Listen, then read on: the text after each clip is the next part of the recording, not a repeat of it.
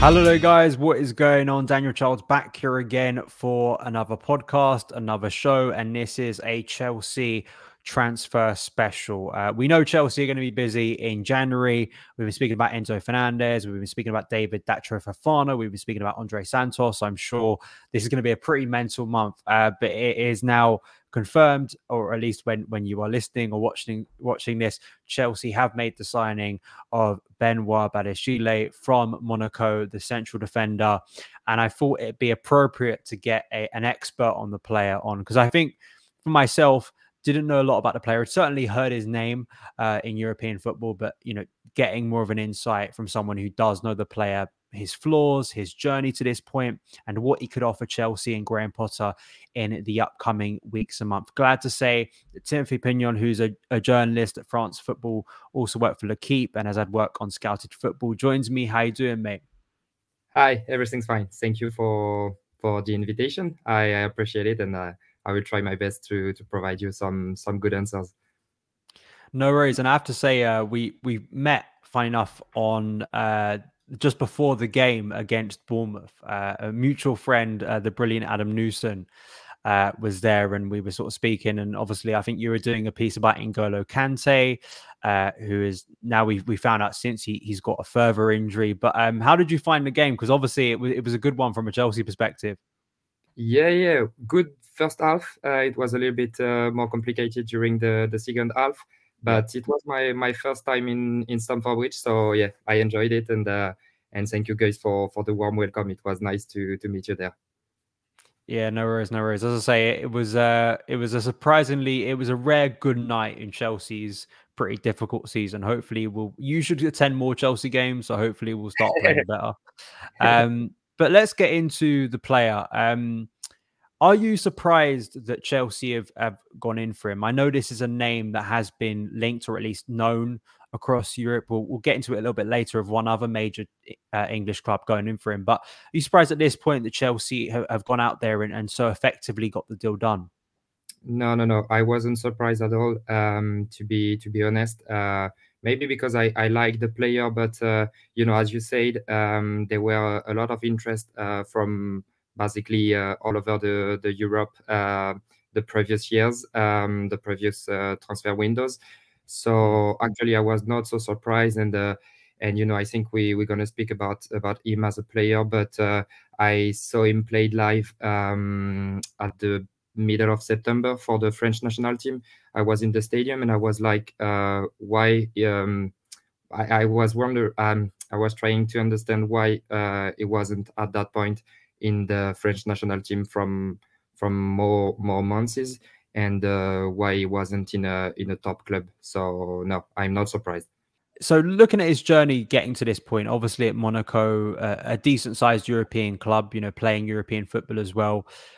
What would you say about that journey and how he's developed as a player? Because he's still a young player. This is not someone is in the middle of his career. He's still got hopefully years to go and develop, but he clearly has done a lot at this stage to gain this interest from a top Premier League club. Yeah. No, he's only 21, if I'm right, and so he's very promising since he's a kid. But yeah, at the beginning of his career, he made some mistakes on the pitch, maybe because one of his main quality is his passing abilities. So he likes to play good passes. Sometimes it's a little bit. It was maybe too much for some people. That's what we could read here in France back in the days. No, it became more. First of all, he became more aggressive, defensively speaking, and more focus on his game. And in a few months ago, he did a brilliant interview with a colleague of mine in L'Equipe, and he was saying that he changed his mindset, becoming more a leader, if we can say it this way, even if he's super young.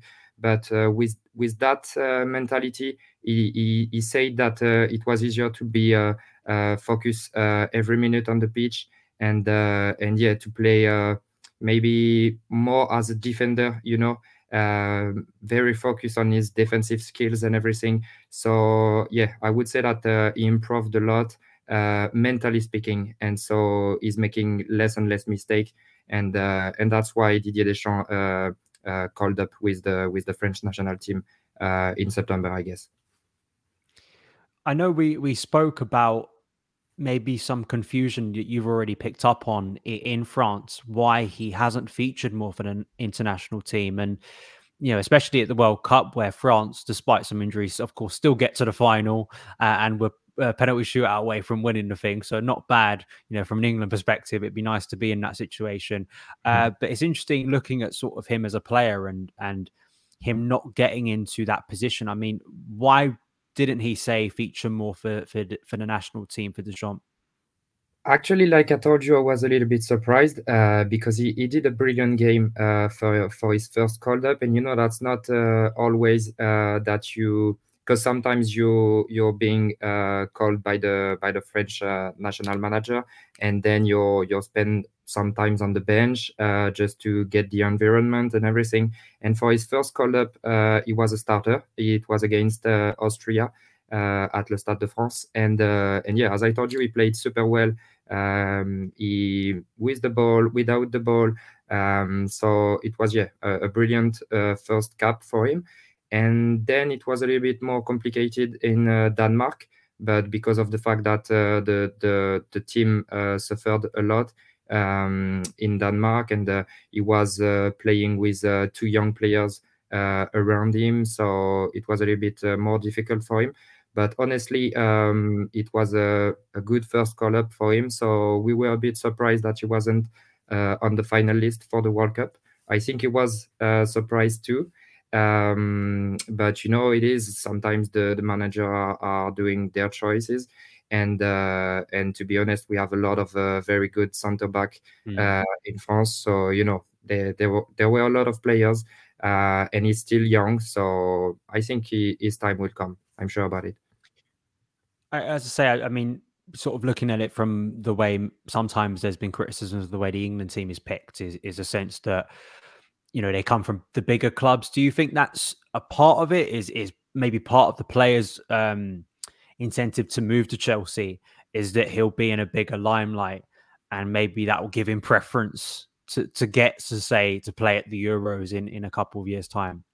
Maybe, and that's funny because we have those kind of talks here in France, in the radio, in the media, saying that maybe it's easier to go to the national team when you're playing in a European club, which maybe makes sense, even if there were some players from Monaco, from Marseille, in the French national squad at the World Cup. So I'm not so sure it's definitely the truth. But it could help, of course, and I think that it was the same thing with Fofana. He decided to join you guys to try to become to try to be in the French national team. So yeah, I think it could help, and yeah, we're talking a lot about it here in France those past few days. So yeah, that will be interesting to watch what will happen with Badiashile. It's interesting you bring up Wesley Fofana, because that could be a potential Chelsea back two or Chelsea defence, maybe a back three as well. And then also for France, that in the upcoming years, two young defenders who are going to now be playing at Chelsea. And I guess that's a good thing for Badiashile. And maybe those two players spoke to each other in the build up to this deal. I mean, that's going to be a nice thing personally for him, is that there are actually quite a few French speakers in Chelsea's squad. Edouard Mendy obviously played in Liga, Thiago Silva as well, as we know. So, I mean, that in itself is I guess, hopefully for him, a nice way to integrate into things at Chelsea. Yeah, no, I totally agree with you, and yeah, that's I agree with you about Thiago Silva, because every young player who played with him in a back two or in a back three made a lot of progress. We can think about Kimpembe in France, who played with him in Paris Saint-Germain. And so yeah, I think this environment could be a great one for Badiashile to improve. And yeah, sometimes we're not speaking that much about the environment of a club, in the locker room, and yeah, it's important for a player to feel good in the locker room, and the fact that there are a lot of French speakers in the Chelsea locker room could help him. Yeah, definitely. Specifically a difficult and challenging time for Chelsea this season. I think, he's not going to have a pre-season. He's coming into a very demanding fixture schedule. If he's going to start playing this month, for instance, which may be possible, we've got games against Man City, we've got games against Liverpool, so it's a testing time. So hopefully he can integrate quickly with the dressing room and the players around him. So we mentioned earlier, I read about Manchester United's interest in him. I believe it was around 2020. I may have got the year wrong there. I think it was around that time that apparently Man United inquired about him and Monaco wanted to keep him. And, it's curious because, that could have been an even younger stage of his career. He could have made that jump to one of the biggest clubs in the world. Sort of the context around why that move didn't happen. And I guess, from his point of view and his development, it's clearly worked out for him that, he didn't make that jump at that point. Yeah. No, actually, I'm not a specialist about transfer windows and everything, so I think I didn't have the world pictures at that time, and why he finally decided to stay in Monaco. But he started this journey so young. He already played something like 130 games, I think, at a professional stage, which is a lot. 50 games, I guess, with the French national team and young French national teams, which is a lot also. But I feel like he knows that he knew, sorry, that he was on the right path in a club. Monaco is good, for young players to improve, because there is no pressure, if I can say it this way. It's not the same thing when you're playing for Marseille here in France, for example.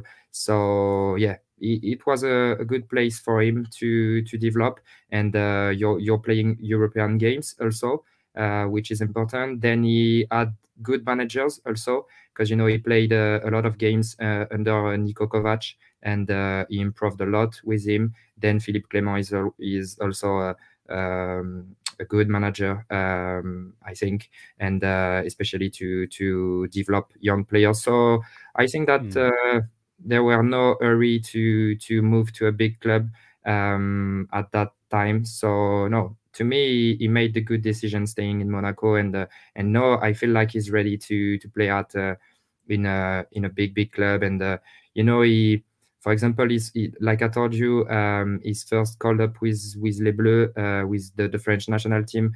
It was very cool, just taking it as an opportunity, and he played well that night. So I think it will not be a problem mentally speaking. I think he's ready to play at the top level. I know that Niko Kovac as well, another top French talent in Aurélien Tchouameni, who Chelsea are interested in, and some of us are a little bit we're quite disappointed that Chelsea didn't sign him before he made the move to Real Madrid, and so there's a coach who I think has done some good work, and it seems like Monaco have done some good work in recent years developing those young players. Yeah. I've heard about it. I think you mentioned it in one of your early answers about sort of the flaws within his game. I mean, is that something that he's going to find maybe a little bit of a struggle at Chelsea when? If there's not as much pressure in the environment at Monaco to say Chelsea, where the spotlight is on you, Chelsea are one of the biggest clubs in the Premier League and expected to win most weeks. Is that something it's going to be a tough adjustment period for him as a player? I think 1 year ago I would have told you that it could have been a problem. But no, I feel like he is ready and more mature, and it seems like he realized a lot of stuff this past few weeks, few months. I feel like he understood a lot of things since last summer or September, and that he took a lot of confidence also. And so, no, honestly, I feel like he's ready to join you guys. Yeah, and I do think that I've seen some criticism aimed at him as a young defender of making mistakes, and I'm like, well, finding any player in football, no matter how good they are, they're going to make mistakes, and especially a young defender is going to make. That's how they learn. So it's like I don't I think that's a very valid point. You know, they're supposed to make mistakes to get better. So hopefully we will see that, and we will see a player get the confidence and backing at Chelsea to become better. Final question, it's a big one. It regards his sort of ceiling. What do you think the potential is? Because Chelsea apparently committing a 6-year contract to this player, and that is a show of faith, and they're doing it for a lot of young players at the moment, the new ownership. Do you think the potential is there for him to become one of the top centre backs in European football? You know, it's always hard to be sure 100% about a player, but like you just said, a young defender needs to do some mistakes to improve. Of course, I think, like I told you, we realized a lot of stuff these past few weeks, playing, you know, every 3 days, every 5 days here in France. So he already played a lot of games, so he already improved a lot. You know, I don't feel like he's at the beginning of his journey. You know what I mean? He already played 100 of games here in France, so that's already a lot. You know, I know you guys are about to sign Enzo Fernandez, for example. He just played something like I don't know, but 25 games in European football, for example. I guess it's 25 or something. And so Badiashile played, fifth more games than him, which is a lot. So yeah, I think he's ready to make that step. Of course, it's a big one, but yeah, I feel like he's ready, and you know, I think we will see if you guys will go for a while with Graham Potter, but he's good at developing young players also, and I feel like Badiashile game fits with what Potter tried to do in Chelsea. You know, because Badiashile likes to defend by moving forward, to put a lot of pressure against the opponent striker, this kind of stuff. So, and he, like I told you, is really comfortable with his fits. He likes to play good passes.